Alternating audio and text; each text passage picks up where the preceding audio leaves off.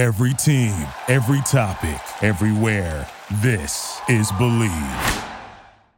'Cause I'm just a teenage dirtbag, baby. Yeah, I'm just a teenage dirtbag, baby. Listen to Iron Maiden, baby, with me.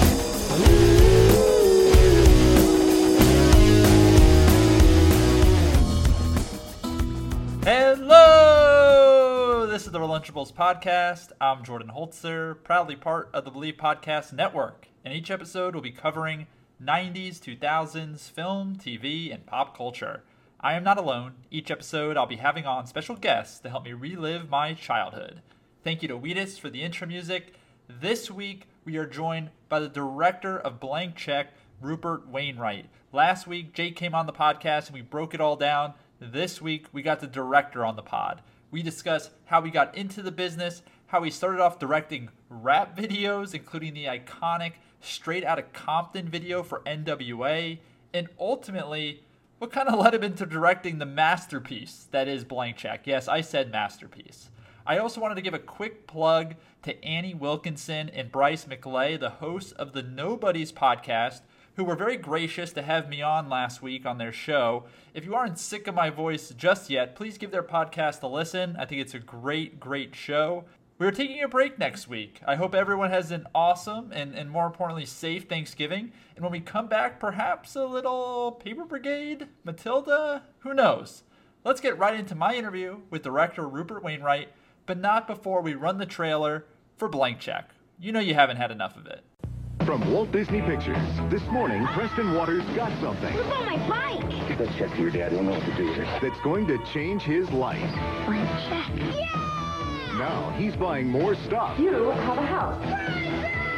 meeting more women, Baby brother comes into his own. and stopping 3 crooks I'm gonna get you, kid. from taking all of his money. That must hurt. Disney's Blank Check. Now playing at a theater near you. Check newspaper for showtimes. We're kind of coming up on the 28-year anniversary of Blank Check, which is kind of crazy. Oh, what? The 28th year or the 20th? I think the 28th, right? 94 it came out. God, yeah. Insane. Wow. And I believe that was your feature debut. Does it hold a special? It certainly was. Does it hold a special place in your heart? It does, yeah. It was a big switch for me because I was busy doing like all these rap videos at the time. So I was doing like NWA, Straight Outta Compton, and MC Hammer, who was a bit more Disney than NWA, it was a big like head turn, but it was cool. So I want to go back, to the beginning a little bit. I believe you're from Oxford, England. Is that correct? Yeah, I'm from the Oxford area, just outside, and I went to Oxford, so it's the easiest thing to say, yeah. Growing up as a kid, what kind of drew you into show business? Did you kind of always know you wanted to be in the industry in some capacity? I started doing a lot of theater when I was at school, and mainly acting, but I started writing as well. And I had a younger brother, half brother, who was quite a lot younger than me. And we lived way out in the countryside, like deep in the countryside. And occasionally, like there was this town hall that would like once a week would like show a movie. And it was like, 15 minutes drive. And I said to my mom, what about I take Benjamin to go and see that movie? She goes, movie? They play a movie in Chipping Norton? I'm like, yeah, they do once a week. She said, what is it? He goes, something about the Empire or something. I don't know. Let's go and see it. So I took Benjamin and we went to go and see The Empire Strikes Back. Like, probably it was a 16 millimeter projector. I have no idea. In like literally the church town hall. Oh my God. I remember watching it and going, movies can do this? It was like mind blowing. Yeah. And so I was directing theater, acting in theater, and I was like, wow, it'd be great to like, but it just seemed impossible. It was joked that like at that time, in England, saying like I'd like to be a film director was a bit like saying I'd like to be a British astronaut. Yeah. Not impossible. I mean, there have been some, but not a lot. Anyway, it wasn't clearly there are a lot of, tons of great British directors, but it didn't seem a very tangible thing. Like a young kid growing up today, like directing a music video or directing a TV episode or a movie seems like reachable. Yeah. You know what I mean? But, there were many less films made in those days. Anyway, so I went to Oxford, but I'd already been a professional actor and, in fact, dancer by then. And I had an agent in London. As a matter of fact, my first winter term, my first fall term, I spent half my time in London and half my time at Oxford. And my time in London, I was preparing for this pantomime. Pantomimes are these big British, like very cheesy Christmas shows, where you always have like some TV star playing Cinderella, some like off-color comic playing Buttons, and and then you in the background you have these anonymous dancers who come in and anyway. So it's like a big thing in England, and so I was like the third dancer from the left in that. And anyway, and then my agent called me up because there was a play on in England. It was kind of a big play. And it was called Another Country. And Another Country doesn't have a lot of relevance for people in America. I think it's hard to sort of do it, but it does cause an enormous amount of glee amongst my children, who can basically say to me that, Dad, according to Netflix, you're in a gay and lesbian drama. So basically, it's a play about upper class kids in private schools, in like 16, 17, 18 kind of era, when they're sort of experimenting with homosexuality, but also with like Marxism and stuff like that. And in fact, there were several British spies who came out of very advantageous backgrounds in the sort of 20s and 30s and remained Soviet spies all the way through the Second World War. Oh, wow. You may have heard of some of them, like McLean and Burgess and Kim Philby. And anyway, so that play was kind of like, how did that happen kind of thing. Anyway, it was set in a boarding school. And they decided to make a movie about it. And I was just in England the other day with my kids, actually. And as we drove around a corner, we were going back to the hotel, I said, that corner there, see that corner? And they're like, it's just a corner. I said, I stood on that corner for 2 hours in a line to go into that theater there and audition for that movie. Wow. And it was a classic cattle call. It was like if you were, under 25 or something good and could speak and not fall over, you were in that audition, because they were auditioning for the movie and they were replacing the West End play, and they were doing a touring version of the play. So they were looking for and there's like 20 kids in the play. You know what I mean? Anyway, so long story short, they did that and I managed to get in it. And it was kind of a big deal in England at the time. Do you know what I mean? Because it was a British play, all about a British movie, a British play. Yeah. The star of it was a guy called Rupert Wainwright, who was, a pretty big star at the time. And then this unknown guy called Colin Firth. Who figured, who was never did anything again. No, he just fell off the radar. And I guess I was probably like fifth lead or something like that. I mean, it was those two. Oh, Carrie Elwes. Oh, wow. Who went on to do Princess Bride. Yeah. So those were the three, the three leads. I was not particularly important in the film, apart from to have the sheer good luck of sharing a study with the two leads. Wow. So I sort of ended up being a fly in the wall on a lot of important scenes. Anyway, so that was kind of interesting because it was like 6 weeks filming, doing scenes where you're leading in the scenes, long dolly shots. Like you really were like, wow, this is how they make films, huh? And it was pretty cool, and it was like, it just seemed to me that the people behind the camera were like a lot more interesting, kind of like, because for me, I was playing, frankly, an upper class twit. And it wasn't as rich as what, Colin or what Rupert were doing. It wasn't as rich because it wasn't a leading role. Yeah. Anyway, and then I was very lucky. I did 2 more acting roles while I was still at Oxford. So by the time I graduated Oxford, not only had I directed a lot of plays on the stage, but I'd acted in 3 movies. And so then I was like, I know exactly what I want to do. I want to be, behind the scenes there. And to me, there was only one place to do that. That was America. So long story short, I did go to film school for 1 year in Bristol, which was amazing. And then I came to UCLA and studied film here for a couple of years. And then after about a year of wandering around Westwood Village and writing on the back of drinks coasters, I will direct a music video for you for free. I'm putting it on the keyboard of every single cover band that ever came through any bar in Westwood. No one ever took me up on that. Never, ever, ever took me up on a free music video. So how'd you get connected with all these rappers? Were you interested in rap music as a kid? Like, how did that happen? I will tell you, this is a story that you should never, ever, ever tell your children, because it gives the idea that just like fortune just falls like a golden egg out of the sky.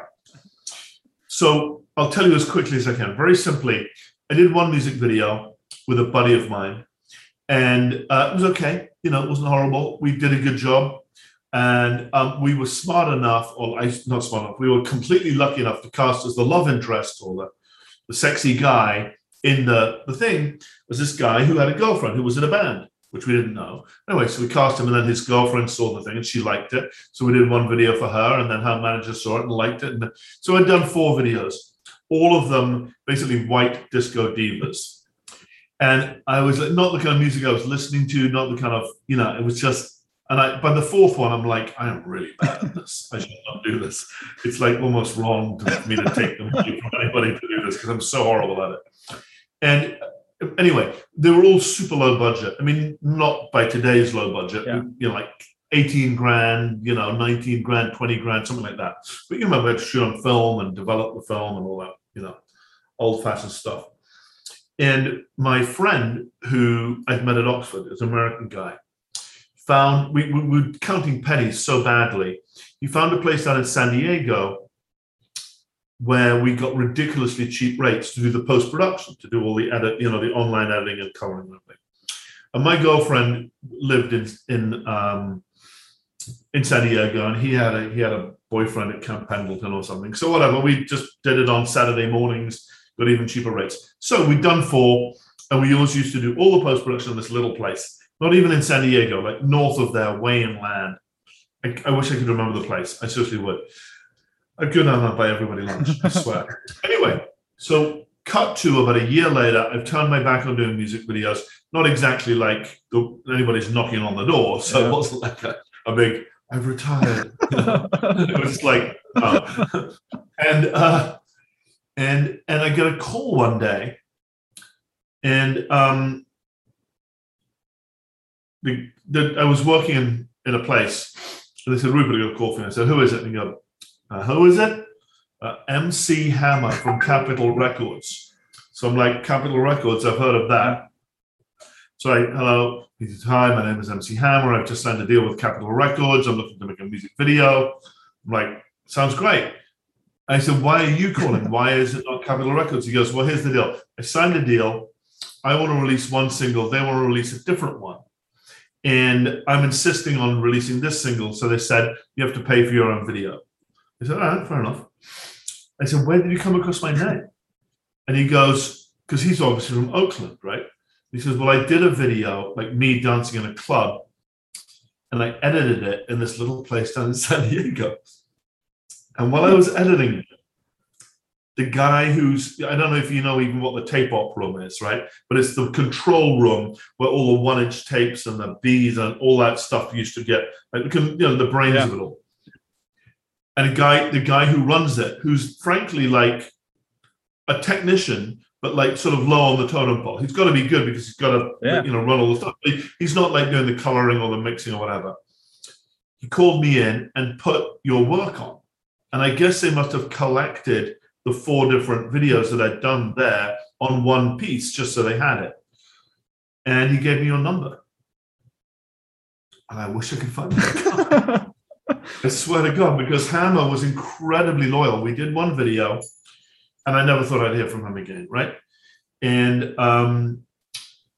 he wired me 50% of the money before I met him, turned up, paid the rest in cash. We went long, paid a little bit extra cash to get it done.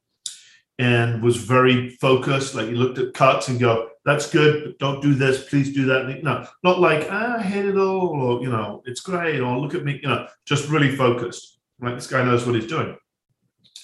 Called me again 6 months later to do another one. And I'm like, yeah, I'd love to. And we did another one with Too Short, the rapper from OK as well. We did the two combined together. So we did another video for him then. And then it just took off. And, he was incredibly loyal. Every time there were people in his world who were like, well, what about, hiring a black director to do some of these videos?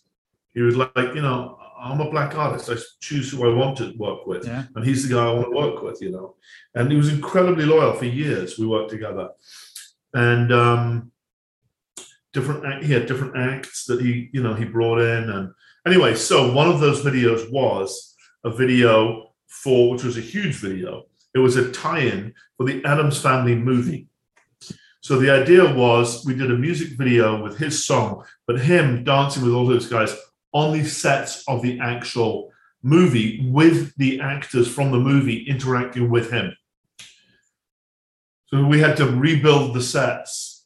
And then we found out we rebuilt them exactly as they had done them. And they were like, oh, they're too small. Because they're built for like 4 or 5 people. And we've got like 8 people just dancing on the table. So we had to like expand them all. It was wild.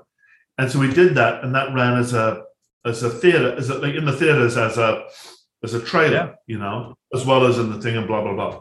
So one day, this is like a classic. This is like a 1950s kind of like, there I was at Musso and Frank's. So Musso, where are you based? I'm in Westwood Village. I'm right in your old stomping ground. Okay, so you know Musso and Frank's, right? So for those who are listening to your podcast, Musso and Frank's is kind of like the oldest school movie restaurant. It's where all the deals get made. All the Hollywood deals get made at Musso and Frank's. It used to be Hollywood. Now. But I mean, for example, you'll see it in like Once Upon a Time in Hollywood. You know what I mean? It even goes way back before the 60s. It goes back to the 30s. It's the kind of place when you order a salad, they just bring you half of a cabbage and like a bucket of ranch, Yeah. Anyway, and like, there's only one steak and it comes raw and, the usual stuff. Anyway, so for once in a while, I was having lunch there with an English friend of mine who's in the business.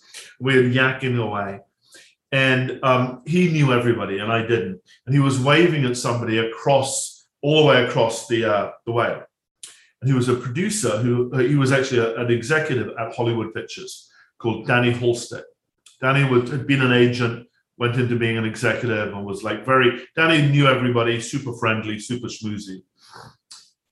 And he came over and he said, "Are you Rupert Wainwright?" I said, "Yeah." And he goes, "You did the video Addams Family, right?" And I said, "Yeah." And he goes, "I need a VHS copy of that like this afternoon. I'm going to send a messenger to your office and pick it up because Katzenberg's kids go nuts for it and I need a copy for the kids." I'm like, "All right, we can arrange that." This is Jeffrey Katzenberg.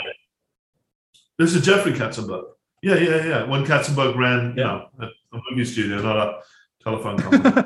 Anyway, or Quibi. Or nothing. Anyway, and so he did. And then a week later, I got sent this script. And they basically said, it's yours. And the honest truth is this, I was desperately trying to do a movie at TriStar, which was this very dark, twisted film about someone who had died in a underwater car crash and had been brought back, but was still having flashbacks, every kind of movie that a first-time director wants to do. Yeah. You know what I mean? And then there was this really cute movie about a kid who gets $1 million. It seemed desperately uncool to me. You know what I mean? I'm like, all my straight out of Compton guys are going to be like, what? And so I went to the meeting very unsure about what to do. And don't take this out of context, but I had a line that I was sure would turn them off, so I wouldn't have to do the movie. And they go, "What do you like about the movie?" I said, "What I like about the movie most is it's kind of like child pornography." And they said, "What?" This is like in the mouse house. You know what I mean? And I said, "Well, not pornography with children in it, but pornography for children, like wish fulfillment with no consequences." Exactly. Yeah. And they were like, "Oh, okay." like, this must be recorded somewhere. Like, are we all going to jail? It's like saying whatever you can to get out of jury duty. You just say whatever you can. Exactly. Yes, exactly. I love drinking and driving. Yeah, exactly. You're excused, sir. Well, you drink. Anyway, so they were like, and the next thing you know, they say, "You're going to do the movie?" I'm like, "Yeah, I really." Like, he grabbed me by the hand. I remember he had a broken arm, the executive. So he grabbed me on the right hand by the left hand. Said, "We're making the movie, right?" I'm like, "Oh, okay, yeah." I wish the rest of my life had been that easy. Anyway, and then it started. And at that time, Disney were making, they called them 10 for 10. They were making 10 movies a year for under 10 million. And they were like sink or swim. And they figured they'd get one home run, maybe two, couple of singles and doubles, and a couple of strikeouts. But on average, that $100 million would do whatever. Yeah. You know what I mean? So that was their plan. So this was the era when they made like Cabin Boy, David Letterman's first and last movie. And so anyway, so there was a whole bunch of movies made, and ours was just one of them. So I thought they were going to kind of leave us alone. I thought, like, oh my God, we'll just go off and make it. And, no chance. I mean, the amount of supervision that Katzenberg did is mind-blowing. Guy has got so much energy. It was ridiculous because as well as the 10 for 10, there were other movies they were making, right? And there was animation and everything. So basically we started casting and he wouldn't approve anybody. And we were like, but we have to shoot in this time because this is the summer holidays. The kid's going to be 8 or 9 or 10, right? And then if you go into the fall, they were like, yeah, whatever. So then they were like, I did screen tests with people. I did screen tests with actors playing against the kids as well. It wasn't just, audition tapes, but on and on and on. Wow. And then eventually we found the guy, we found Brian, and Jeffrey loved him. So we were off to the races. And but we were off to the races late. So about half the shoot took place in the summer holidays, and half the shoot took place during the fall term. So whilst when children are acting, they get rest time, of course. They also get school time and rest time when they're in school. Now, child actors in school is a little bit of a, God bless them. I'm sure they learned something. But anyway, so it was a little bit of we didn't have a lot of time with Brian come him going back to school. So, it's hard, but I mean, everyone else is doing it too. You get used to it. Why was the movie set in Indiana when it's very clearly Texas? Why couldn't they just set the movie in Texas? Honestly, I had no idea about that stuff. There were certain things that were just a mystery to me. And I think it was set in Indiana because, I mean, one of the things, the one thing about the movie that even felt a little wonky at the time was it's like the most white bread family. Yeah. Like, even if you said in the 30s, they still would have stuck out. You know what I mean? You're like, those guys are really smart. You know what I mean? But it felt a little, and I guess that was Indiana. I didn't really care. Yeah. To me, it's just a question of what the license plates say. I'll give you a funny example, talking about changing, about shooting in the wrong state. Stigmata, slightly different film, was all set in Boston. From the very beginning, it was set in Boston. And I was just like, of course it's Boston because Roman Catholic, working class, whatever. It was Boston, right? And so we cast it and we went to Boston, we scouted, and we were going to shoot most of it in LA because Boston was like just beginning to do the thing they called the Big Dig, which basically meant the whole of Boston got up, whatever. But we're going to shoot there for like 2 weeks in Boston. We're going to shoot the beginning in Boston. We're prepping in LA, and like every day we're prepping, we're like, well, we don't really need to do that in Boston. We'll do that here in LA. And I'm like, okay, fine. So like 2 weeks went from 10 days to 9, and then it was like, if it's a week and a half, that's a pain because you're paying crew. So we're like, can we get it down to 5 days? So it was then 5 days, and I'm like, hang on a second. I don't know. I hadn't really thought about this, but like, working class Boston is a really thick accent. Yeah.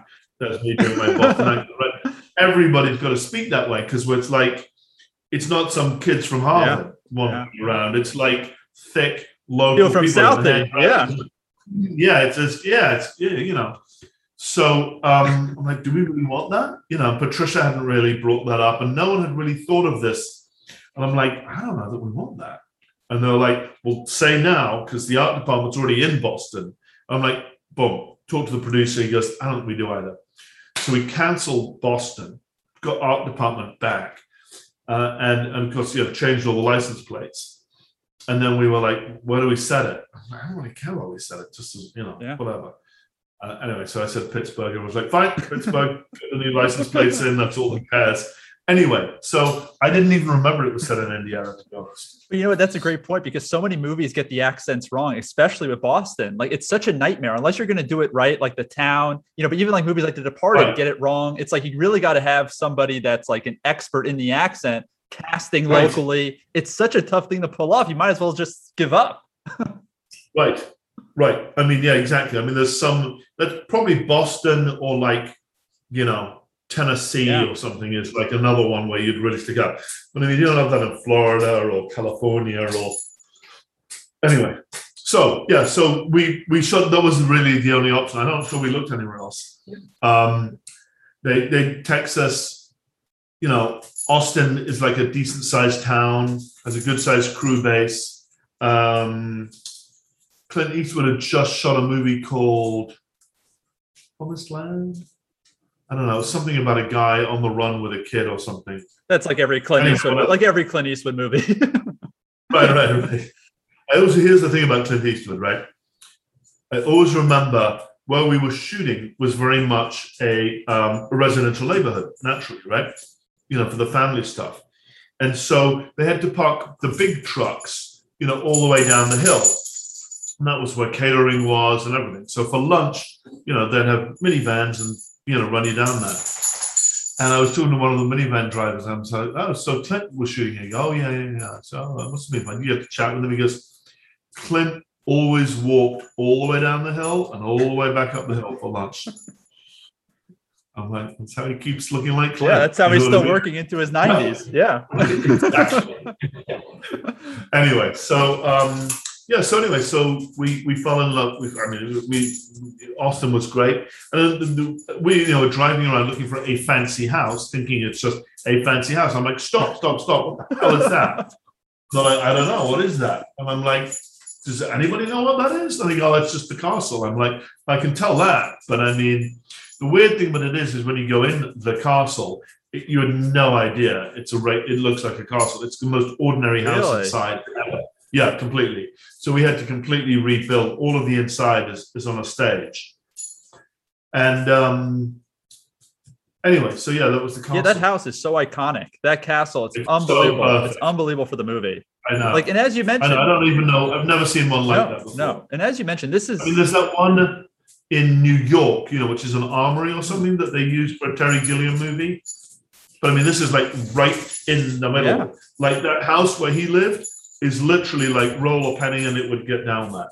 That's how close it was. Well, that was perfect casting of the house, I have to say. And I got hit by the lucky stick. I think this movie, as you mentioned, is like the ultimate wish fulfillment movie. Like for me growing up and a lot of my contemporaries, like every kid had that dream of rolling around in the bed with the money. And I want to ask about the montages, because there's so many great montages in this movie of, Preston going shopping, getting the cash and doing all that. And then also when he buys all the stuff for the house and the go-kart and the sumo wrestling and the water slide. Is it fun as a director to shoot those montages? It is fun. The thing about it is that, there's a couple of things. First of all, I can't remember how much of that. It said he goes shopping, it goes blah, blah, blah, right? The thing about it is that we had Bill Pope as the cameraman. Bill went on to do The Matrix, but he'd just done a couple of very moody, cool movies. And he'd worked with the Coen brothers a lot. And anyway, so Bill was kind of, in for a penny, in for a pound. Because when you're doing things like that on a tight budget, you can't you go into whatever it's called. What's that store that has all the stuff that you don't need? Whatever it is, one of those fancy stores that has all the fun stuff. You can't say we're blocking this all up We need it for 4 hours. We're going to redress the whole thing. We're going to light the whole thing because it's like 2 seconds of screen time. Yeah. You know what I mean? So you literally have to throw some guy on a wheelchair and pull him backwards. You got someone else running behind him with some lights that are kind of off and hoping like, and you're shooting on film, which is not as sensitive as video, and it's it's more sensitive to light than whatever. Anyway, you have to like, and most people on feature films, they're like, we're doing this shot, and then we're doing that shot, and then the shot after that. I'm like, no, we're just gonna run around the store actually. And they're like, all right, So, but it went pretty well. We were lucky, and also Austin hadn't been over-filmed so crazy much. They were like, oh god, here comes the film crew. They were like, how fun, a film crew, why not? But yeah, no, that was the fun of it. I mean, one of the things about it is you want to have like a physical sense of exuberance in the audience. You know what I mean? So the music and the camera movement and the action and the smile and the this and the whoosh and the that, it needs to just take you away. Do you know what I mean? 100%. And that way you identify with that child and your body is kind of taken away. And that's what I wanted to get. I'll tell you another thing. One of the scenes that wasn't at all in the movie, I went to Universal City Walk while I was prepping the movie, and Universal had just opened up. And it had this fountain thing that came from the ground, and it was warm, right? It was, I don't know, June or July or something. And I saw these kids running around in the fountain, like trying to avoid it, but being really happy when they didn't. Do you know what I mean? And I'm like, and it was small, it wasn't a big one.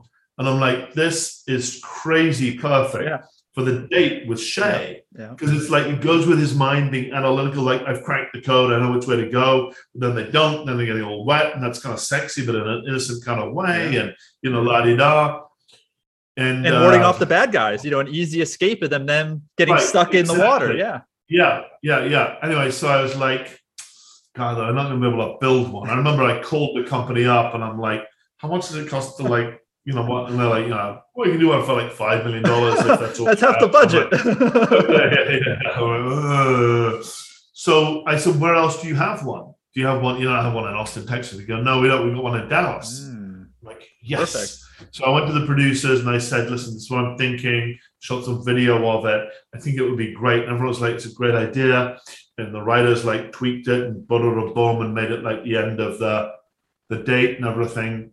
And so that was like, so we put that as the last 2 days of the shoot. And tone, by the end of the shoot, everyone was kind of, by the end of any shoot, everyone was like, just get me off this fucking movie. I mean, it doesn't matter what's the most fun in the world. You're like, anyway, so tone was like, I'm done with doing kids movies. So the last day so the 2 nights of the shoot, we're going to do the whole thing. And he has to come in, and he's in a little bit at the end of the second to last night, and he's in a bigger thing on the last night. So there's all these renter cops that we have there, but they're legit cops who are off duty who are paying to be our security, right? So Tone rolls up, with Hawaiian shirt and, and a big, a blunt, very obviously, you know what I mean? And this was 94, or 94, 85? 94, yeah. 94, it wasn't, there was no, whatever.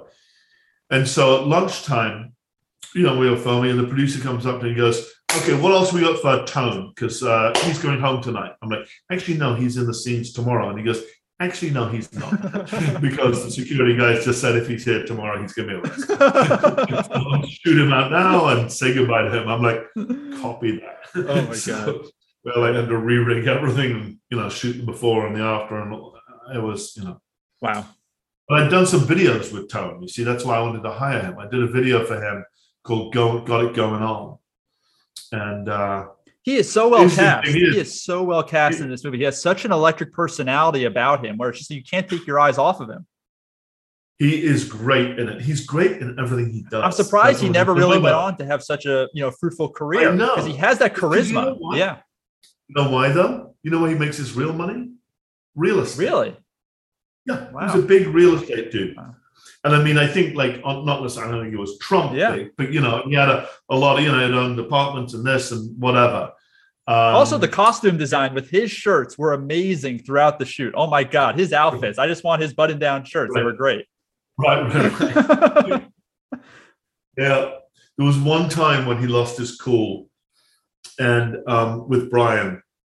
And Brian was, it was like 3/4 of the way through.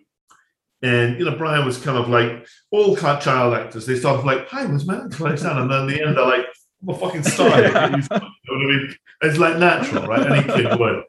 And Tone was like, Anyway, so at one point, we're doing a scene, and then I kind of turn away, and I just turn around, and Tone has got Brian by the lapels and slammed him up against. Luckily, it was a set wall, so it wasn't solid. You know what I mean? I don't think there was any danger he was going to hurt him, but it was Tone had lost him. I'm like, whoa, don't break the lead actor, please. We need him for another few weeks. So it was fun. It was fun. What was it? We were very lucky with the cast. We got great rich characters. Michael Lerner was amazing. Miguel, those James guys. Redhorn, amazing. James Redhorn, he's great. Jane. The interesting character that I loved was Debbie Allen, who plays the party organizer. She was so good. Horribly over the top. Over the top. What was called for it. And Disney hated her. Really? And she was only in for like 2 days. Yeah. Right? She was a big star. So she flew in, she did her thing. So by the time they saw the dailies, she was done. She had shot. Excuse me, I'm just checking my son's not. No worries. No, I'm just making sure he's coming from school. So anyway, so she came in, did her thing, shot, bang. Thank you, Debbie. Thank you so much for doing our little movie. Really appreciate it. The studio calls up and goes, what the fuck is that? We're like, it's like, we're not doing like The Crown here. You know what I mean? She's like an over-the-top party planner. And by the way, I've had a lot of people in real life just like that. Yeah. They wanted us to dub her Oh, and this. God. I'm like, oh my God. Is Anyway. that tough as a filmmaker dealing with that kind of level of involvement from the studio executives? Is that tough, like matching what you see creatively with, with the notes that they're giving you on a daily basis? Listen, yes, it is. But, Disney was notorious for it. They called it the Mouse House or Mauschwitz. Mauschwitz, that's terrible. That's terrible. What they called it. The joke was, if you don't want to come into work on Saturday, don't come in on Sunday either. Wow. And they were like, you just get notes all the time, I mean, I remember there's one scene when James Redhorn comes in the middle of the party to talk to, as he thinks, Mr. McIntosh. Yeah. And has that quite emotional scene. Very emotional scene, And it's a lovely scene.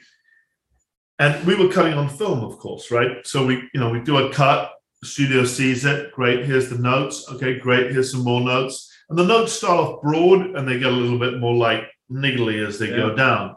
And then I remember the last one was they wanted to see 3 different versions of that scene.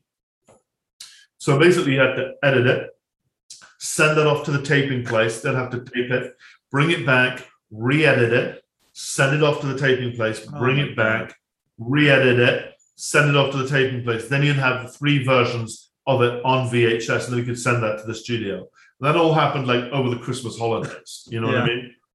And they were like, they were niggling it. And the thing that did kind of bug me was that, listen, I know testing is a very inexact science, with movies. And they say that testing with kids is really hard because if kids like a movie, it's like it tests 100. Yeah. You know what I mean? There's no like, it was pretty good. It's like, it's brilliant, So the movie tested pretty high to the first screening out. And they were like, yeah, okay, great, well done. But we're going to tone this down and we're going to tone that down. So they toned a lot of things down, like the chase in the park was too exciting, and the dangling Butch off the building. That was great. Was too much. It's great. I loved it. Yeah. But but there was like more of it. You know what I mean? They had to cut that down. But you understand. And then so that's the second cut, and then they're like the bomb, and then like changing. And it wasn't just like making it more pro Disney brand. It was also like making it more obvious in terms of the the melodrama and stuff like that. Anyway, so there's always got to be a lesson. numbers, There's always got to be a lesson in a Disney movie, right? There's always got to be a lesson, right? But what was interesting is the third screening was going to be in Burbank, right? And it was a good sign that they were coming. Like the first screening, the studio didn't even come. I think one guy came. One of the junior executives came because they don't know. They're making so many of these movies, they don't know. Then the next screening, they're all there because they see it tested, right? Suddenly they all own it, right? Yeah, exactly. So the third screening was going to be in Burbank, and then this little thing called the LA earthquake happened. And literally, bridges fell down. The place where we were mixing with it was closed down. The studio, the theaters fell down. So Disney was like, never mind, we'll test it in Arizona. What? So I flew commercial earlier on in the day with, the editors, and they took the film cans and put it in and checked it was working fine. And then Katzenberg flew in. And I was very luckily invited to come back on the Disney jet with him. So we left immediately after the screening. And by then we had done all the studio notes. It was like, okay, great, done, well done, fantastic, well done, next. He was on to the next billion things. Yeah. So we didn't wait for the numbers, right? So they're still collecting all numbers, didn't do a focus group either.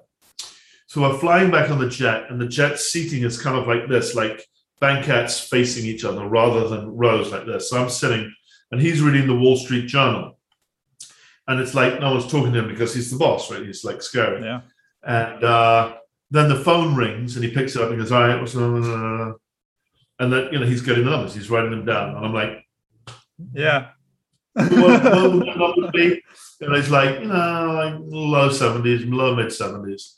And I'm like, all right, this is fine, don't worry. And I'm like, I don't want to be like a nudge here, but this is like every screening we've done, the numbers have gone lower. Yeah.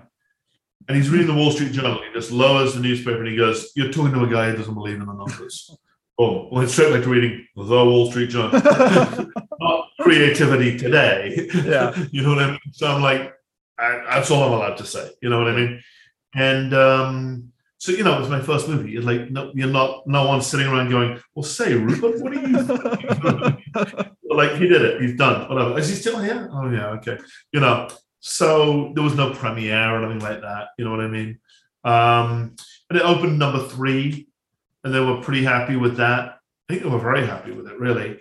And then the next weekend, I think it was still just hanging in the top. The big thing was the top 5. Yeah. The Big 10, the top 10 wasn't really important. And it was always like, page 1 of the LA Times on Monday. Are they in the top 5? Yeah. We hung on by our fingernails for the second weekend.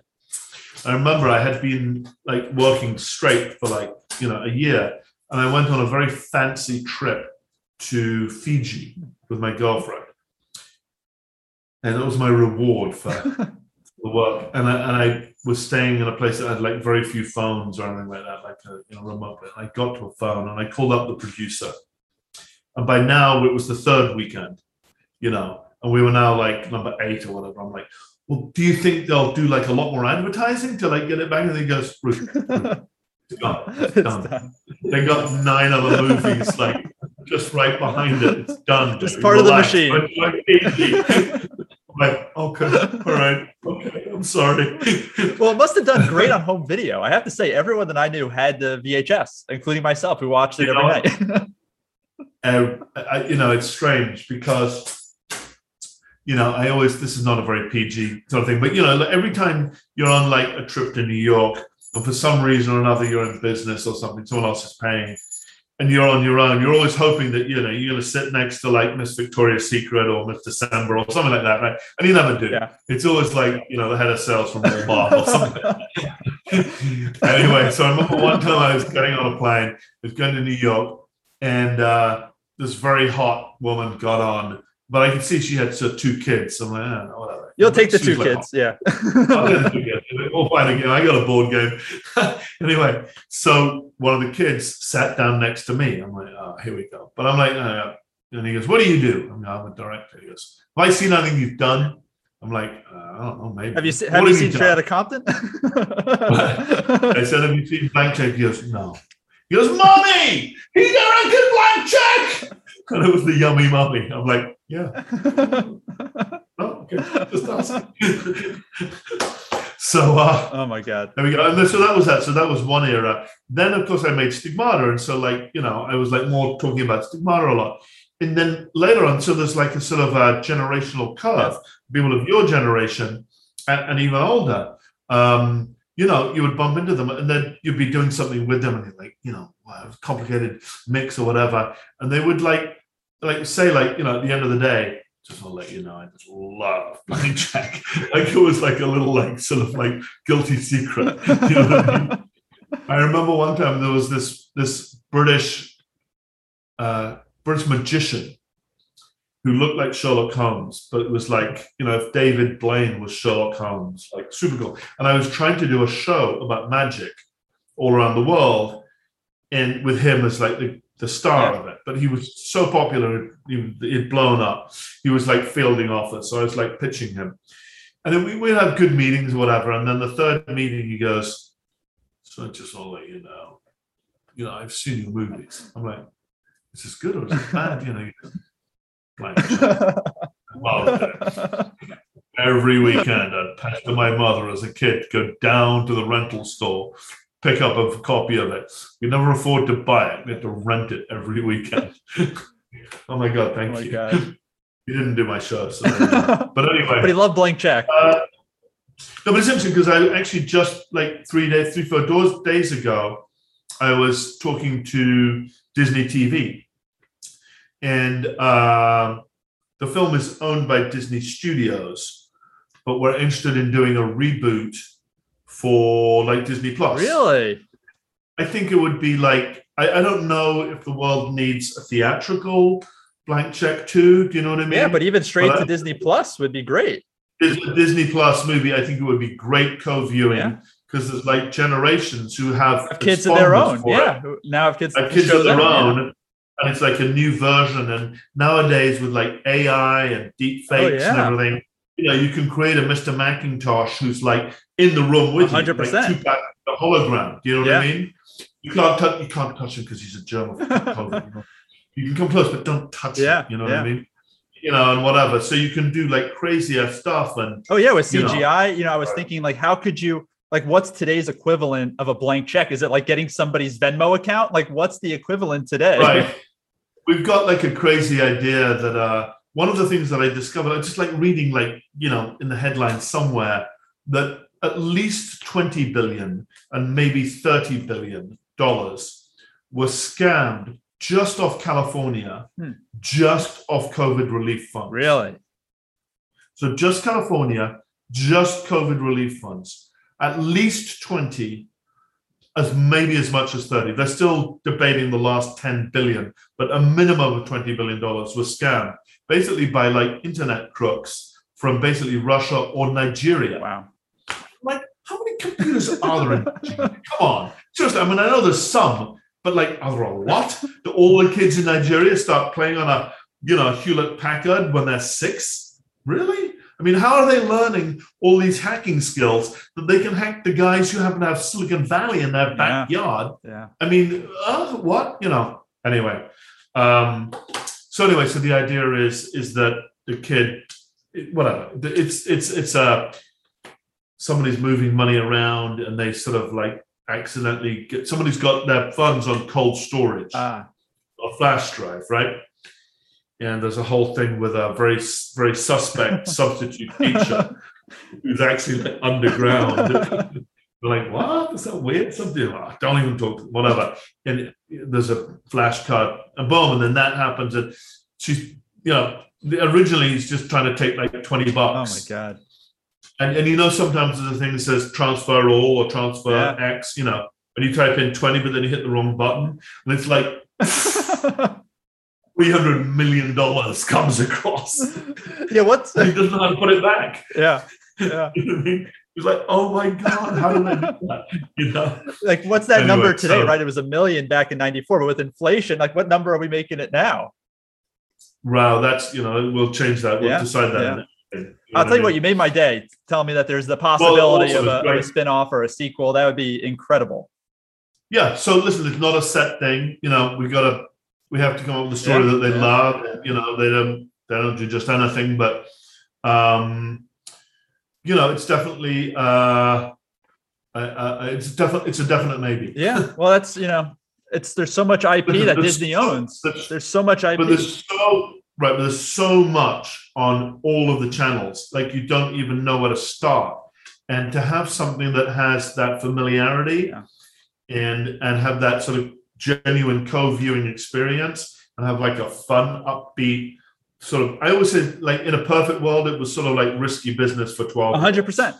100%. Yeah. It's naughty, but it's not evil. Yeah. So we hope they the gods look favorably on us. No, I'm really excited. You saw the success of the Mighty Ducks new series on Disney Plus that did so well, capitalizing on the movie. I could definitely see a Blank Check sequel coming. So honestly, I'm super excited. Right. Rupert, thank you so much for your time. We end on 5 rapid fire questions if you're ready. Yeah. They should be pretty easy, but we'll see here. What are you currently watching? Anything that's the top of your watch list at the moment? I have been watching, you're going to hate the answer to this. I've been watching Holocaust movies. I'm working on a film that's about 4 young kids who escaped the Nazis in World War II. So Schindler's List, Boy with the Striped Pajamas, what else? Boy with the Striped Pajamas, Come and See, the Alan Klimov movie, which is like hard to watch. Yeah. There's a whole series of them. There was a movie called Walking with the Enemy that I just watched the other day. But a Jewish guy who dresses up as a Nazi officer in Hungary. Inglourious Bastards, a great one. Yeah. Inglourious Bastards, slightly different. Yeah. A riff on it. Yeah. And the Pianist. Yeah, Pianist, great one. Yeah. Yeah. So just trying to work out what works and what doesn't, and what is now familiar territory, and the whole creation of the ghetto. It's kind of like we've seen that quite a lot now. People kind of you can fast forward. There's some jumps you can make. Do you know what I mean? People know the story. And there's some other things that people are not so familiar with, and finding like what's shocking, what's legitimately shocking, what is shocking but just still shouldn't be shown. You know what I mean?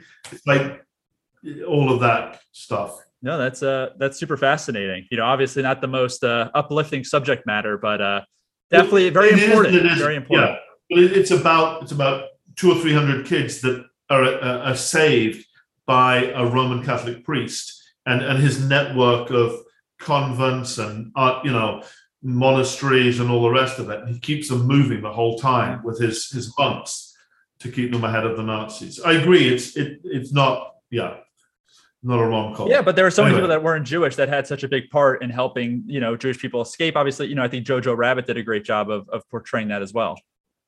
Jojo Rabbit was great. Yeah. I mean, I would love to be. The other movie that's really good, actually, that's set in the same town as this movie is going to be set in, is Agnieszka Holland's movie In Darkness. Yeah. Which is set in Lviv, which is this town in Ukraine. That's all about like 20 Jews who are living in the sewers for about 18 months. Wow. Yeah. Next question, moving on from that one. Did you get to keep anything from the Blank Check set? Anything at all? Any memento from the movie? I have the slate. I have the slates of all of my movies, but I don't know that I have anything else. I did actually buy, you always have a Google search for your own name. You know what I mean? So it pings up, and normally it's something horrible. What a horrible director I am. But every now and again, it's like a good thing. And what had happened is someone was selling those black and white publicity photos from the movie. And I'm like, oh my God, back in the day, I would have had 100 of them like stuck somewhere. I don't know where they are now. So I bought them. And there's pictures of me wearing those silly big gloves, boxing with the kid and stuff. That's really like cool. That's the only thing I have, but I had to buy it off eBay. Next one.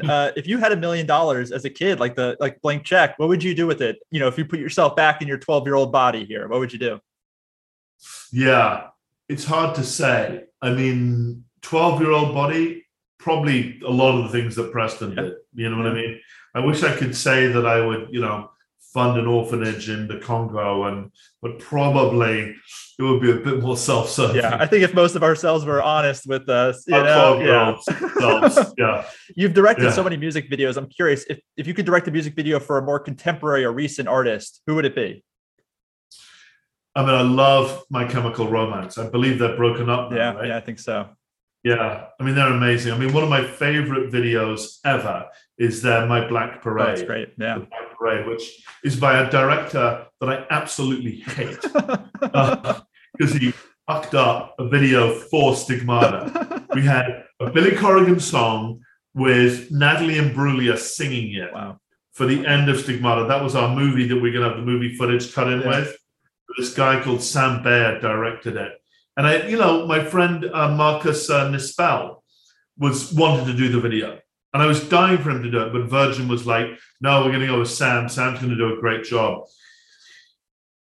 Anyway, it was horrible. But that one, my Black Parade, the Black Parade is amazing. Yeah. Our last question was just asking about a potential sequel, but you answered that one. So I'm just going to ask you, what's your favorite restaurant in LA? What's your go-to spot for food? My go-to spot for food is the Tower restaurant.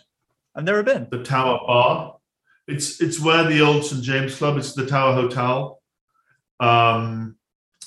It's not a big restaurant, but it's ridiculously. I mean, everywhere you look, it's very tucked away. Do you know what I mean? It's not very look at me-ish. It's all like different things, but it's a good spot, and they have incredible food. Awesome. The place that I eat most at is different from the place that is my favorite. The place that I order most at is Tacos Neza, which is right down the street. It's organic Mexican food, and it's incredible. Okay. I'll have to check it out. Anyway. Well, thank you so much for your time, Rupert. I so much appreciate it. Great talking to you. Great talking to you.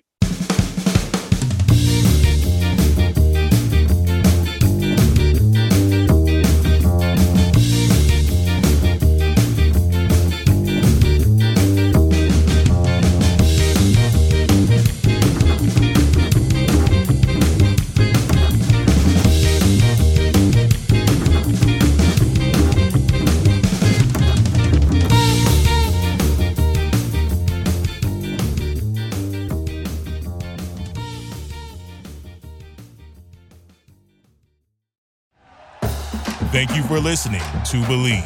You can show support to your host by subscribing to the show and giving us a 5-star rating on your preferred platform. Check us out at Believe.com and search for BLEAV on YouTube.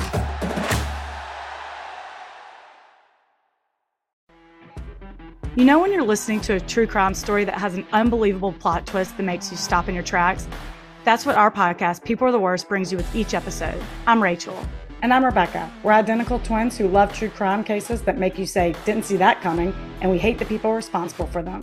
Listen to People Are the Worst now on Apple, Spotify, or wherever you get your podcasts.